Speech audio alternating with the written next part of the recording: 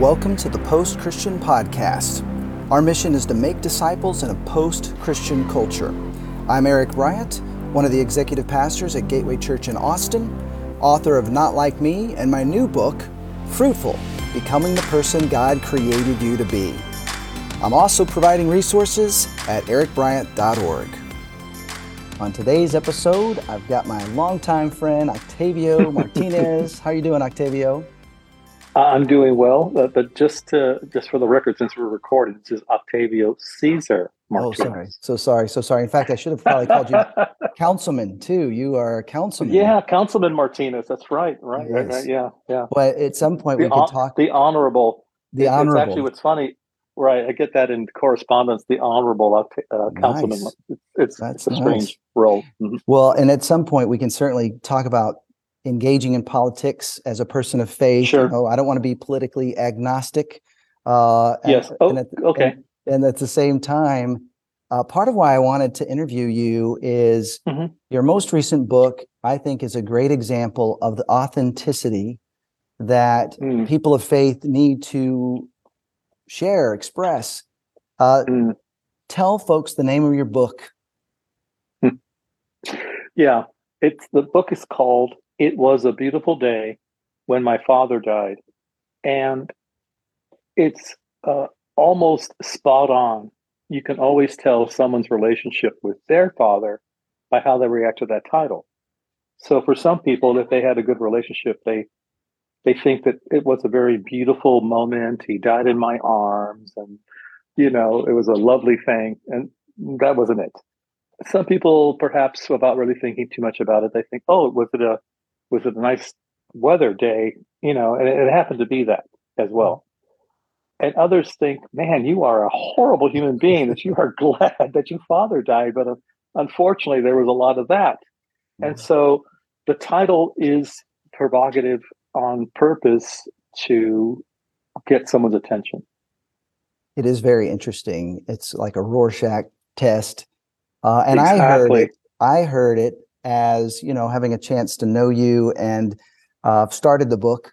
I know that, at least the way I heard it as relief in a hard relationship coming to an end. And I recently lost my father, and I felt like we had a lot of great years near the end, even though we didn't understand each other growing up. But talk about what is it like, kind of sharing your story, opening up as you have.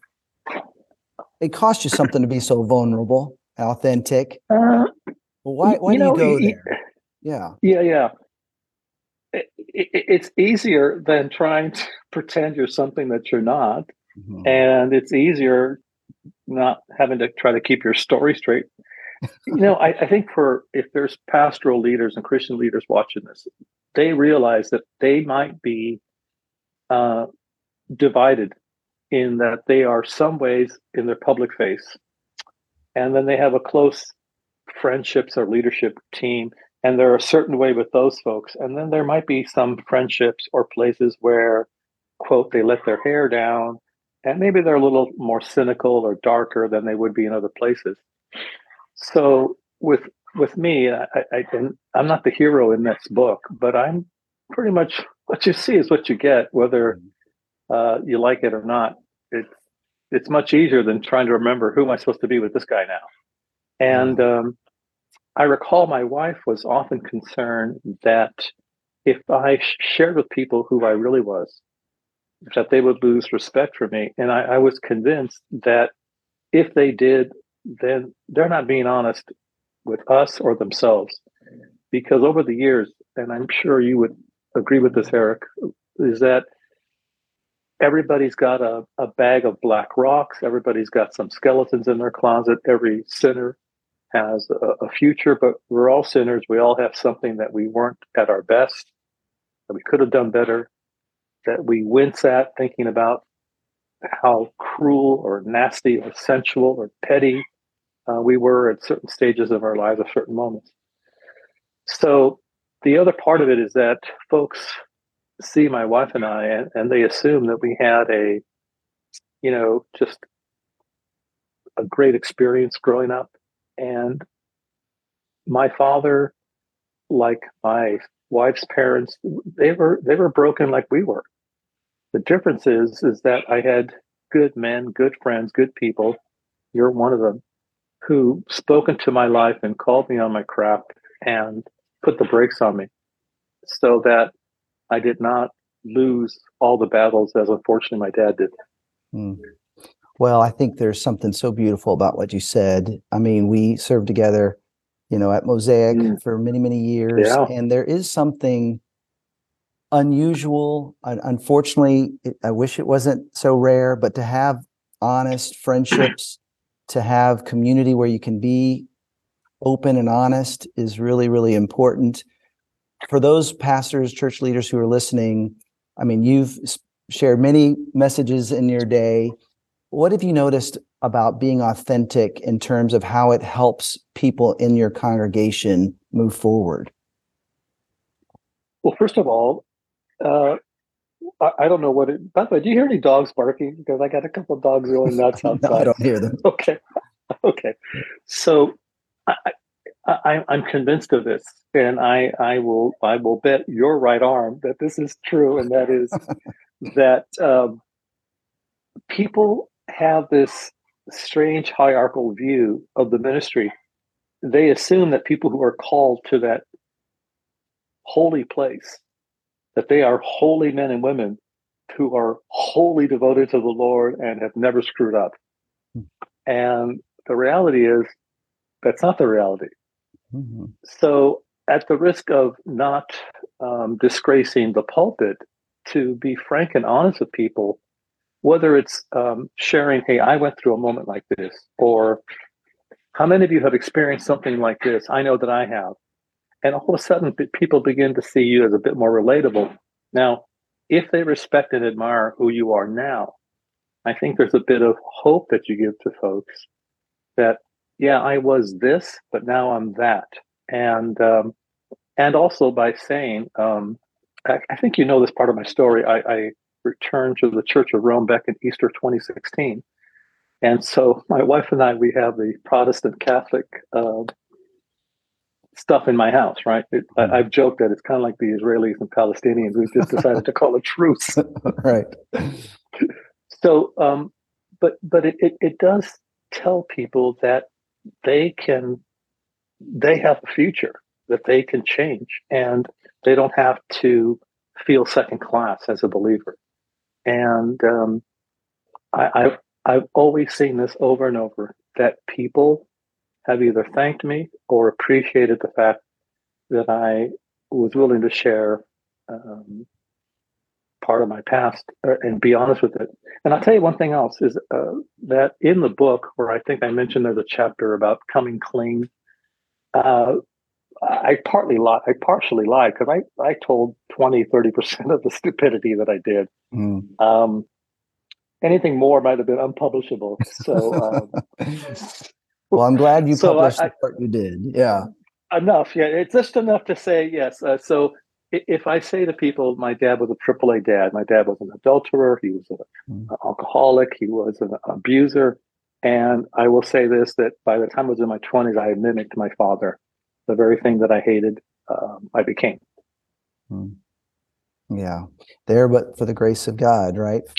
That's where we're all headed. So yeah. True. And an old youth pastor, and this is the value of youth pastors. Lily confided in him that she was leaving. She had it, and the kids were teeny. I was still in my 20s, and he cared enough to play a prank on me, a trick, I guess you might say. He told her to say, hey, tell him that I called you guys to come visit me in Ventura, which I used to love to go to Ventura for the weekend. So I went up there, and after we dropped off Lily and the kids to get settled in for the night, he says, hey, man, let's go for a drive. Let me show you this new church that we're building. And as soon as I got in the car with him, man, he lit into me. And I think because I loved him and respected him, I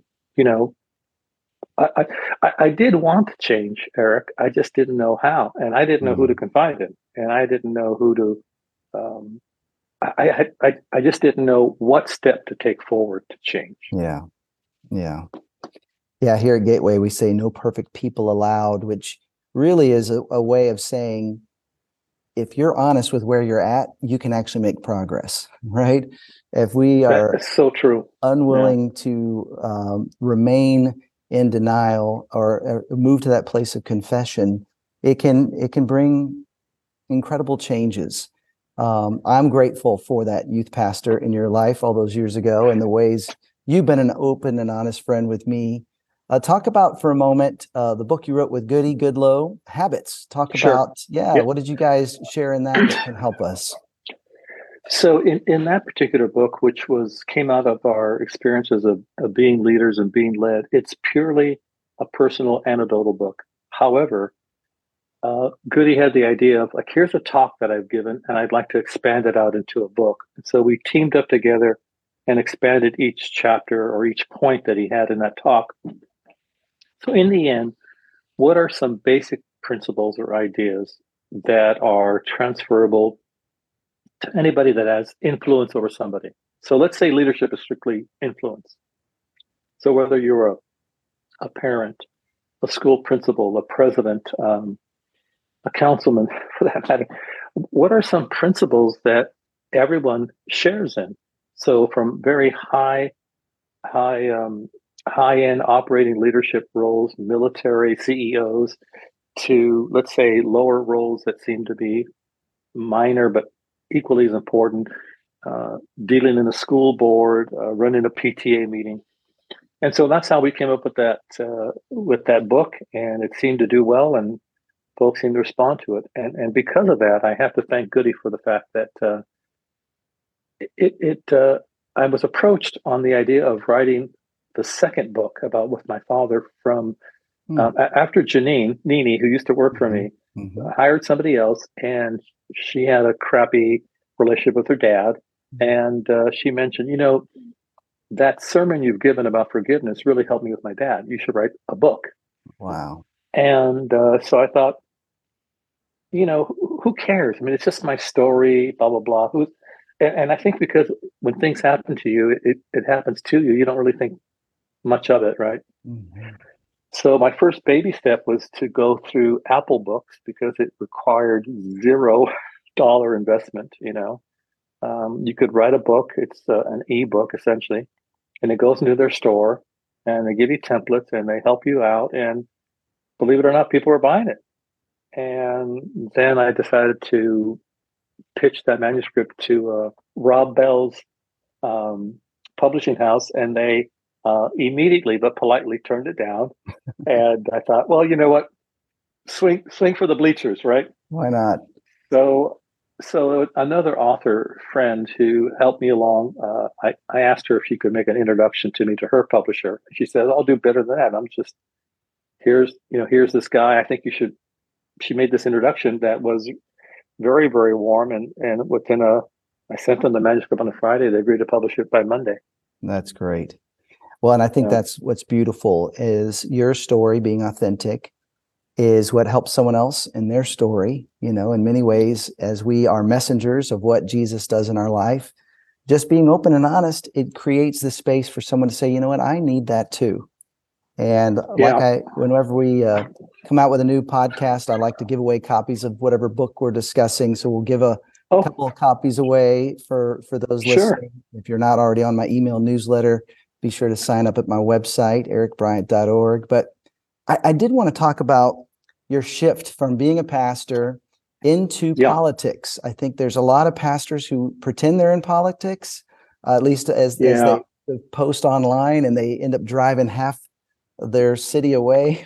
yeah, But yeah, I yeah, want to yeah, hear about, as a yeah, person of faith, how are you navigating stepping into yeah. this position of leadership?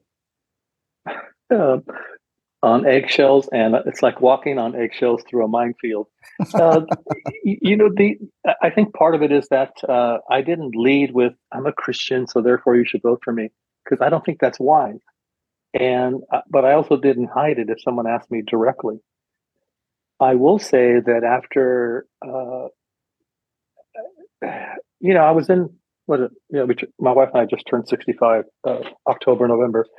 So last year in July, I was 64. I was enjoying retired life. The book was getting some traction. I was looking forward to the end of the traveling restrictions and trying to pick up that. And I had a little bit of money coming in from retirement, and I was approached. Um, there was a chain of conversations. It's not as if somewhere in Washington D.C. said, "Get Octavio on the phone." That I can tell you right now that didn't happen. But there were a few conversations at a state level that went down to a consulting level, that went down to a friend level. Dr. David Gonzalez, I think you remember him. Yeah, of course. And so David is a professor of public administration, but he's also a political consultant. And so he tapped me on the shoulder. He says, "There's been a conversation. Your name came up. Would you be interested in running for city office?" And I remember thinking, oh, I know what it is. I have a beard. I'm Hispanic. I'm conservative. I have tattoos, and I speak Protestant and Catholic. He goes, "Well, you do check off a few boxes for us, you know." So there is some packaging that goes into this. But Eric, I'll tell you, hand to God, that it was as difficult a decision to make as it was to go into ministry. Hmm. I told him I needed a week, and I did the same thing that I did prior, where I remember kind of like that whole Moses thing. You got to be kidding me, Lord! Like, not now. Send Come my on. brother. Yeah. there's another Hispanic somewhere who's who's certainly more qualified or wants to do this, and so I began walking around the area, and what struck me as a couple of things was, partly it was cowardice and concern that things that I had written and things that I had done would be exposed. And then I remember thinking, but I already put it in a book, so okay, cross that off. Then I was worried about, being harassed as a believer, and I remember thinking, well, then somebody who is perhaps with maybe not great character is going to fill that void. Someone else is going to step in. So then I remember thinking about my own family and people that I've talked to about stepping into difficult moments or uncertain moments. But I will say this, that I've often thought about leadership, and I think this is something I might have tacitly got from Irwin. I was always leery of anybody who wanted to be in leadership, who wanted to be in public roles. And I thought, okay, is this my own arrogance? And I said, well, no, I don't want to do this. So check. Yeah. I had run out of excuses. And Yeah. the other thing is, I didn't want to face my own sons and my daughter and my grandkids, that when they needed to be encouraged to do something big or scary, or that maybe they didn't want to do, but it was the right thing to do, that I want to be able to say, I know exactly what you went through. And I do consider it a calling. So on the one level, I I mean this to all your Christian leader friends: stay in your lane. You're called to preach the word of God and to care for the souls of people. Stay in that lane. I don't believe you can successfully navigate pastoring and politicking at the same time. And I realize there's some of my friends who disagree with me, but I'm convinced of it. Stay in your lane. And I Yeah. would say that to politicians. Don't, I mean, if you go to church already, great, but don't make it a photo op. Mm. That's a good word. I think this idea of as church leaders, as pastors, if we can raise up people who are in lots of different lanes, Yeah, and that's representing exactly Jesus right. where they go. Yeah. Yeah, absolutely. Like, how can I help you discover what God's will is for your life, right? So, um, we absolutely need the lay people, to be in government. And I made it a not so secret goal that I was going to find Christians of all types, Protestant, Orthodox, or Catholic, and put them in positions of commissions, uh, nonprofit boards, school board. I that's where the change really happens. Yeah, it'd be great to have an authentic Jesus following governor or president. Sure, okay, but at the school board level, at the commission level, at the city level, those men and women make decisions that immediately impact your life, like right now. And from curriculum that's going to be taught to particular types of centers that might be built in your city where money might be spent for causes or organizations that perhaps you might find contrary to Christian thinking. But I would also say that your role as a public official, is not to convert the masses. It's to rule righteously, to be the best politician for everybody, the person that hates God and the person that loves God. You represent them all. Yeah, it's great. Councilman Octavio Cesar Martinez, thank you for your time. It's great to see you as always. Of course. Thanks a lot for having me. And God bless. And don't forget, when you're in town, we're going to get burgers. Let's do it. Sounds great. Thanks for joining us on the Post Christian Podcast. More resources available at ericbryant.org.